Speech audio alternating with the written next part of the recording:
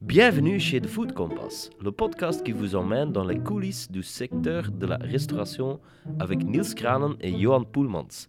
Technique et production par Arno Breuer.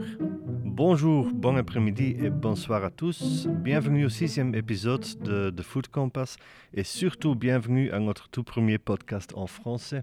Moi et Johan, nous sommes néerlandophones, vous l'aurez sans doute déjà remarqué. Mais heureusement, notre invité d'aujourd'hui est parfaitement francophone. Il n'y a pas grand-chose à voir avec la nourriture, mais il a autant à voir avec le design. Il est l'un des associés de Minale Design Strategy, société franco-belge que vous connaissez certainement pour ses projets pour Deleuze, Cru, au taco et Australian Ice Cream, mais aussi pour toute une série de projets internationaux pour Walmart Canada, l'UNESCO et bien d'autres. Bref, un homme aux nombreuses histoires fascinantes. Bienvenue, Gwenaël Hanquet. C'est juste Gwenaël? Okay. C'est parfait. Ok. Enchanté, bonjour, aangenaam, hello, goedemorgen. Goedemorgen. Gwenaël, première question pour vous. On a travaillé ensemble il y a un peu de temps et je me rappelle, lors d'une des premières discussions qu'on a eues, que vous avez stressé l'importance du mot stratégie dans votre nom.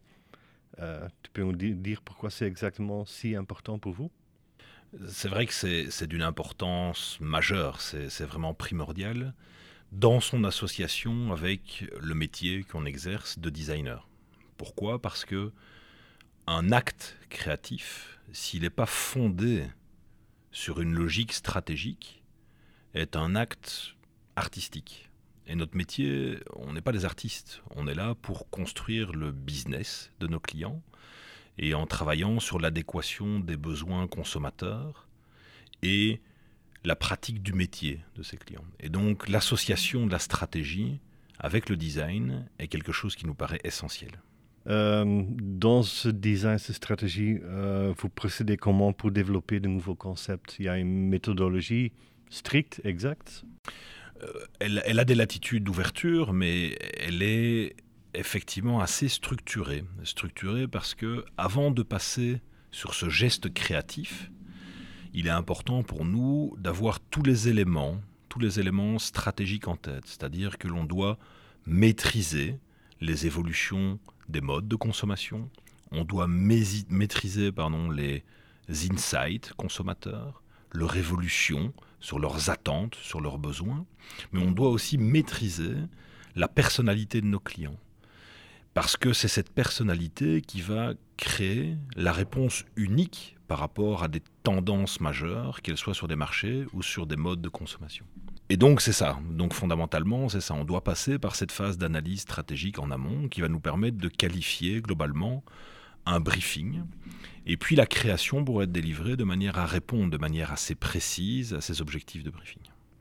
Gwenaël, c'est quoi l'importance d'un design strategy dans un environnement de restauration, collectif ou non? Déjà, le collectif a ses particularités, mais si on parle du monde de la restauration en général, il y a des grandes évolutions aujourd'hui où on peut prendre, je pense, deux enjeux majeurs, qui est notamment la déstructuration des repas. C'est-à-dire qu'auparavant, les personnes, effectivement, mangeaient le matin, mangeaient le midi, mangeaient le soir.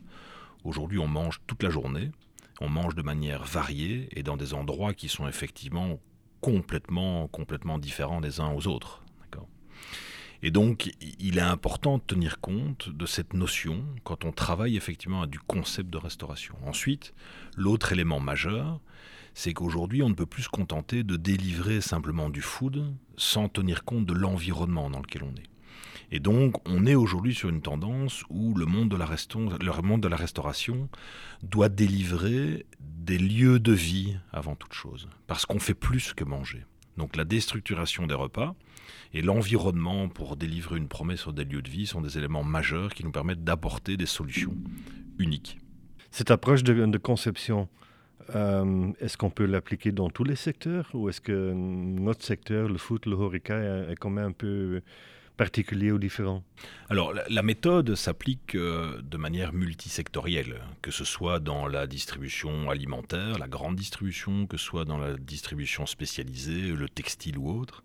Mais il y a quand même des vraies particularités de métier. Il y a aussi des secteurs qui bougent beaucoup plus vite. Et la restauration, elle est construite sur des personnalités, sur beaucoup de jeunes entrepreneurs, qui fait que c'est un marché en mouvement aujourd'hui. On est aussi soumis à des grandes influences de restauration internationale, mondiale aujourd'hui. On voyage beaucoup plus, on voyageait beaucoup plus, on est influencé par le digital, donc la découverte, et on le voit sur toutes les grandes tendances. Aujourd'hui, le Pokéball, hier le sushi et d'autres choses. Donc c'est vrai que la méthode s'applique, mais il y a des vraies spécificités par rapport au monde de la restauration. Et cette inspiration, les nouvelles tendances, vous les trouvez où ?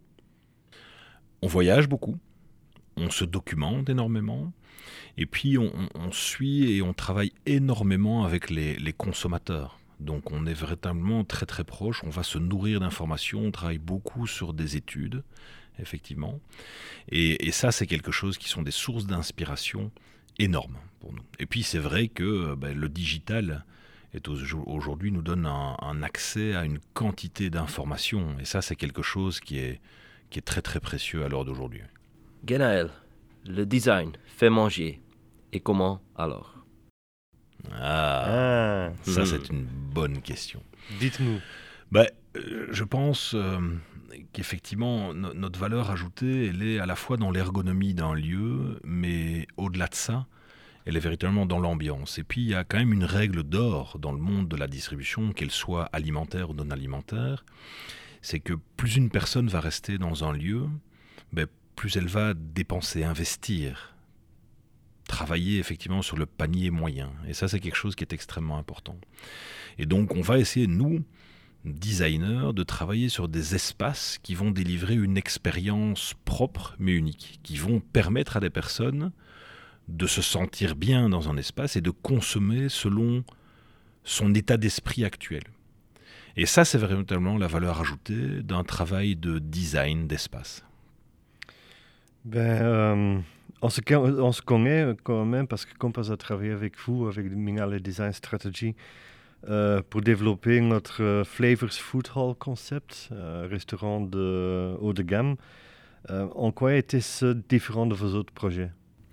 Alors, la particularité, c'est qu'on parle de restauration collective aujourd'hui. Donc, on est dans un espace qui est un espace, entre guillemets, confiné, dans un lieu qui vit en autarcie, au sein des sociétés. D'accord ?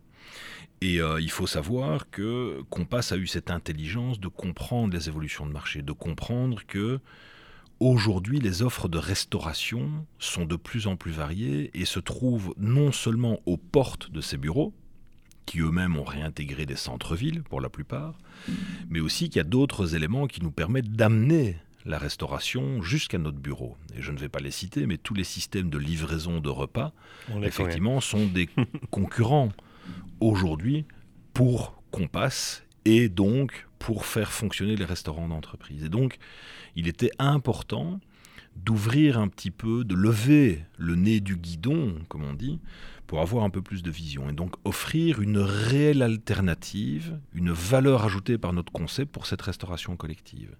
Et donc on a dû ramener toutes ces choses qui se passent dans le quotidien, dans les rues, dans les centres commerciaux, on a dû les ramener au niveau d'une offre de services, d'une offre de produits dans la restauration collective. Et donc on a dû penser enfin un espace de restauration comme étant un véritable lieu de vie. La particularité, par rapport effectivement à de la restauration collective, d'être dans des entreprises, c'est qu'on ne se limite pas à offrir de la restauration. Il fallait qu'on puisse offrir de la valeur ajoutée par ailleurs. Et donc ces lieux de vie sont véritablement complémentaires. Et on le voit parce qu'on vient pour se restaurer, on vient pour boire un café, on vient pour commencer, continuer ou terminer une réunion avec un collègue, avec un client. Et c'est ce qu'on a voulu faire avec Flavors. C'est véritablement avoir un lieu de vie qui soit de 7h du matin jusqu'à 19h, quand les horaires le permettent. Lors du projet, on vous a expliqué que c'était un peu difficile parfois, que dans notre secteur, ce n'est pas nous qui s'occupe de l'aménagement des surfaces de restauration. Un grand problème, je trouve. Quelles sont vos astuces qui pourraient nous aider à convaincre nos clients à suivre votre logique de design? Moi, je pense que ça passe véritablement par la puissance du concept que l'on va amener. Et donc, la création de valeur in fine pour vos clients. Et donc, c'est travailler très très en amont un concept qui soit complet, au-delà d'être juste. Et ça, c'est quelque chose qui, pour moi, est assez important. Et donc, si on a quelque chose qui est fondamentalement réfléchi, qui répond à des attentes de consommation, des évolutions de tendance, mais aussi qui répondent aux particularités de fonctionnement de vos clients, je pense que c'est une équation gagnante qui va faire que l'on amène sur la table quelque chose qui va pouvoir être discuté pour être affiné, mais qui, dans sa globalité, va être accepté. Un aspect dont nous n'avons pas encore parlé, c'est l'aspect sonore. Cela fait-il également partie de vos projets ? Alors, on amène cette logique, mais avant de parler d'aspect sonore, on va d'abord parler d'acoustique. Parce que quand on est dans la restauration, ça peut être quelque chose qui est fort dommageable dans une expérience client. Bien sûr. Et donc, il est vrai que l'acoustique est quelque chose qui est travaillé très en amont du projet. Parce qu'on veut créer ces lieux de vie, des lieux de vie agréables qui permettent de vivre une réelle expérience. Et donc, on ne doit pas être dérangé, effectivement. Et donc, on doit être dans sa bulle quand on doit être dans sa bulle et on ne doit pas déranger les tables d'à côté. Ça, c'est quelque chose qui est important. Après, on va remettre au-delà de l'acoustique, effectivement, une couche d'identité sonore. Et cette identité sonore, elle se passe effectivement que ce soit par rapport à des logiques de playlist musicale, que ce soit par rapport à des musiques d'ambiance, que ce soit par rapport aussi potentiellement, quand on parle de logique de musique d'ambiance, de sonorités qui soient propres au monde de la restauration. D'accord ?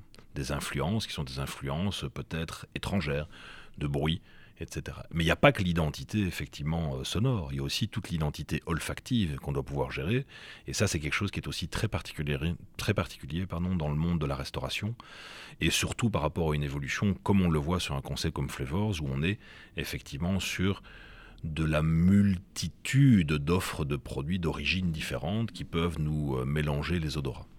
On a vécu le Covid-19, il est là encore. Est-ce que votre métier a changé à cause de ça ? Est-ce que les clients demandent autre chose qu'avant la crise ? Alors, comme tout le monde, évidemment, le métier a changé dans le sens où le mode de fonctionnement interne, relationnel client, a quand même évolué. C'est-à-dire le télétravail est arrivé, la capacité aussi à fonctionner à distance.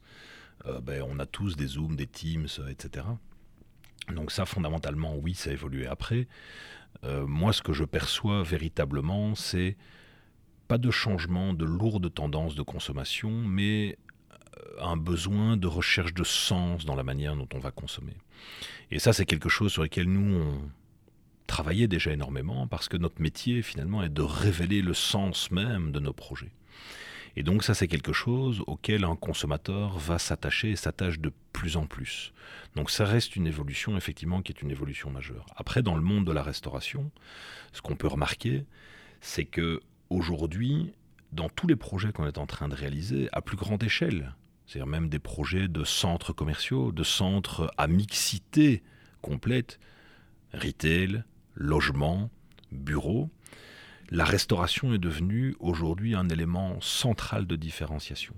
Si aujourd'hui c'était des éléments qui venaient ponctuer, compléter une offre, aujourd'hui l'espace de restauration est perçu comme un élément réellement différenciant, qui a lui-même a cette capacité à générer du trafic. Et ça, c'est quelque chose qui, je pense, va continuer à se renforcer pendant les années prochaines. Et est-ce que ceci est dû à notre crise sanitaire ? Je pense fondamentalement que la tendance était déjà là, mais aujourd'hui, ça a été certainement accéléré et renforcé. On a ce besoin de découvrir des espaces, de découvrir du monde, de s'évader, et on a besoin de le faire à travers le partage, et donc des espaces communautaires sont aujourd'hui clairement clés dans le développement d'une offre commerciale. On voit beaucoup de concepts de restaurants, mais aujourd'hui, est-ce que ça se limite à l'architecture ? C'est quoi votre opinion ? Très bonne question, Niels. C'est vrai que l'architecture est une des composantes, évidemment, mais nous, on est intimement convaincus que le design est plus global que l'architecture. Et le design, il part avant tout d'une réflexion qui part du consommateur, du besoin, qui est complétée par rapport à la personnalité du retailer. Et en termes de services offerts, oui, l'architecture est importante, mais elle doit être drivée avant tout par une réflexion identitaire, une réflexion de branding. Et donc, c'est tous ces éléments-là qui vont faire qu'à un moment donné, on va avoir la sauce, sans mauvais jeu de mots, qui va prendre dans la logique d'un projet. Et donc, il faut partir d'un positionnement, nourri par les expériences clients bien évidemment. Il faut que ce positionnement puisse se traduire au travers d'une marque, d'une identité visuelle et d'un aménagement intérieur. Et donc c'est véritablement ces ensembles d'éléments qui vont faire l'unicité d'un concept. Et donc oui, il y a du choix de matériaux, du choix de mobilier, mais il y a aussi les partis pris, la prise de parole et le storytelling qu'on va retrouver à l'intérieur d'un restaurant ou d'un point de vente même en général. Alors si on élimine un de ces aspects, si ce soit design ou sonore, architecture, on diminue l'impact du concept en soi. Fondamentalement, oui. Moi, je pense que quand on parle d'expérience client, c'est un ensemble d'éléments qui vont la constituer. Si on enlève un élément de cette expérience, l'expérience ne peut pas être complète. Et donc, elle va manquer, effectivement, peut-être de justesse ou elle va peut-être manquer de personnalité. Si on parle d'architecture intérieure, les goûts, les couleurs, on peut s'attendre à quoi pour le futur? Quelles sont les nouvelles tendances? Qu'est-ce qu'on va voir dans les espaces? Alors, on a eu un gros retour à la naturalité. Donc, vous voyez, l'utilisation de beaucoup de matières assez brutes, voire des matières qui sont des matières assez végétales, le retour de beaucoup de plantes, de végétation. Aujourd'hui, c'est quelque chose qui est assez incontournable. Et je pense que cette tendance, elle est marquée, elle va rester marquée. Elle compense aussi toute une logique d'omnicanalité. L'intégration du digital, aujourd'hui, est devenue essentielle. Et donc, on va pouvoir un petit peu pondérer ces éléments pour avoir une expérience un peu plus inclusive. À côté de ça, moi, ce que je trouve assez intéressant, c'est qu'il y a beaucoup de concepts aujourd'hui qui ont pris le contre-pied, ces choses-là. Et le contre-pied, c'est d'avoir des lieux qui soient très instagrammables. Voyez, donc c'est toute une logique où le digital est venu inspirer de manière très très forte le principe d'expérience et d'aménagement. Et je vais prendre un exemple, on a la chance d'avoir pu y travailler, qui est l'exemple d'Otakos. Otakos est à contre-courant par rapport à toutes ces tendances de naturalité, est à contre-courant de toutes ces tendances par rapport à la traçabilité, le bien manger. Et par contre, c'est un concept qui cartonne. C'est un concept qui cartonne parce que l'expérience répond véritablement à la cible de clientèle cherchée aujourd'hui. Et on délivre cette promesse. Et cette promesse, elle est construite sur base d'une expérience food et digitale. Et ça, c'est quelque chose qui est assez intéressant. Et on le voit sur Otakos, on voit toute cette évolution. Et donc, je pense que ça va être une tendance parallèle à cette intégration d'éléments naturels ou d'éléments très originaux, je dirais. Et vos clients, qu'ils soient dans la restauration ou au secteur, est-ce qu'ils sont ouverts à vos idées ou c'est quand même parfois difficile à faire ce que vous voulez faire, ce que vous devriez faire? Ils sont ouverts, sinon ils ne feraient pas appel à nous parce qu'ils savent que quand on va travailler sur un projet, nous on va toujours essayer d'amener jusqu'à la limite de la disruption. Et c'est intéressant cette notion de disruption parce que ça permet d'avoir un saut quantique en termes d'évolution et de développer des concepts qui vont avoir une certaine pérennité. Alors, on ne va pas jusque la disruption complète parce que sinon l'élastique casse et donc on est complètement désolidarisé par rapport à la marque pour laquelle on va travailler. Mais on sait que si on arrive au seuil de cette disruption, on va pouvoir créer des concepts qui sont des concepts beaucoup plus pérennes. Et aujourd'hui, la notion de CAPEX, la notion d'OPEX sont des éléments qui sont des éléments essentiels dans la création d'un concept. Et donc, avoir des éléments qui sont pérennes sont intéressants. De là à ce que toutes les recommandations puissent être effectivement suivies, je ne peux pas dire ça, parce que je pense qu'il faut fondamentalement aussi s'adapter par rapport à la culture de nos clients, par rapport à leur mode de fonctionnement interne et par rapport à leur maturité à amener cette logique de seuil de disruption. Vous avez conçu, avec vos équipes, conçu et développé pas mal de concepts entre-temps. Quel est selon vous votre meilleur concept à ce jour et pourquoi? À maille, comme on dit. Ça, c'est une question piège, parce que je vais peut-être Oui, faire des heureux, peut-être faire des malheureux, mais je ne sais pas, honnêtement, je sais pas s'il y a des concepts meilleurs. Alors, en termes de performance, il est certain qu'il y en a eu qui ont des performances beaucoup plus importantes, mais je leur laisserai réponse par rapport à ça. Mais par contre, il y a eu des expériences humaines, des expériences business qui sont marquantes. Moi, ce qui va m'amuser, c'est aussi de travailler effectivement pour des grands groupes de distribution, de travailler pour Deleuze, c'est des expériences fantastiques. Pas que ça, de pouvoir s'exporter, de devenir l'agence de Walmart au Canada.